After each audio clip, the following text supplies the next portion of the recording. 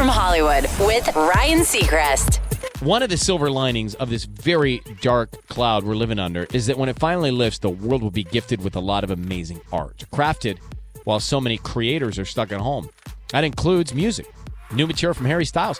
Harry tells Rolling Stone, I've been writing so much. To be honest, I've been doing some of the stuff that I should have been doing more often anyway. I should be playing the guitar more. I should be writing poems and lyrics more. So I've been doing a lot of that. But I've been going on drives and stuff like that just to get some air and get some sun on my face. Anyway, new music could be coming soon. His new album, Fine Line, is out now. That's direct from Hollywood.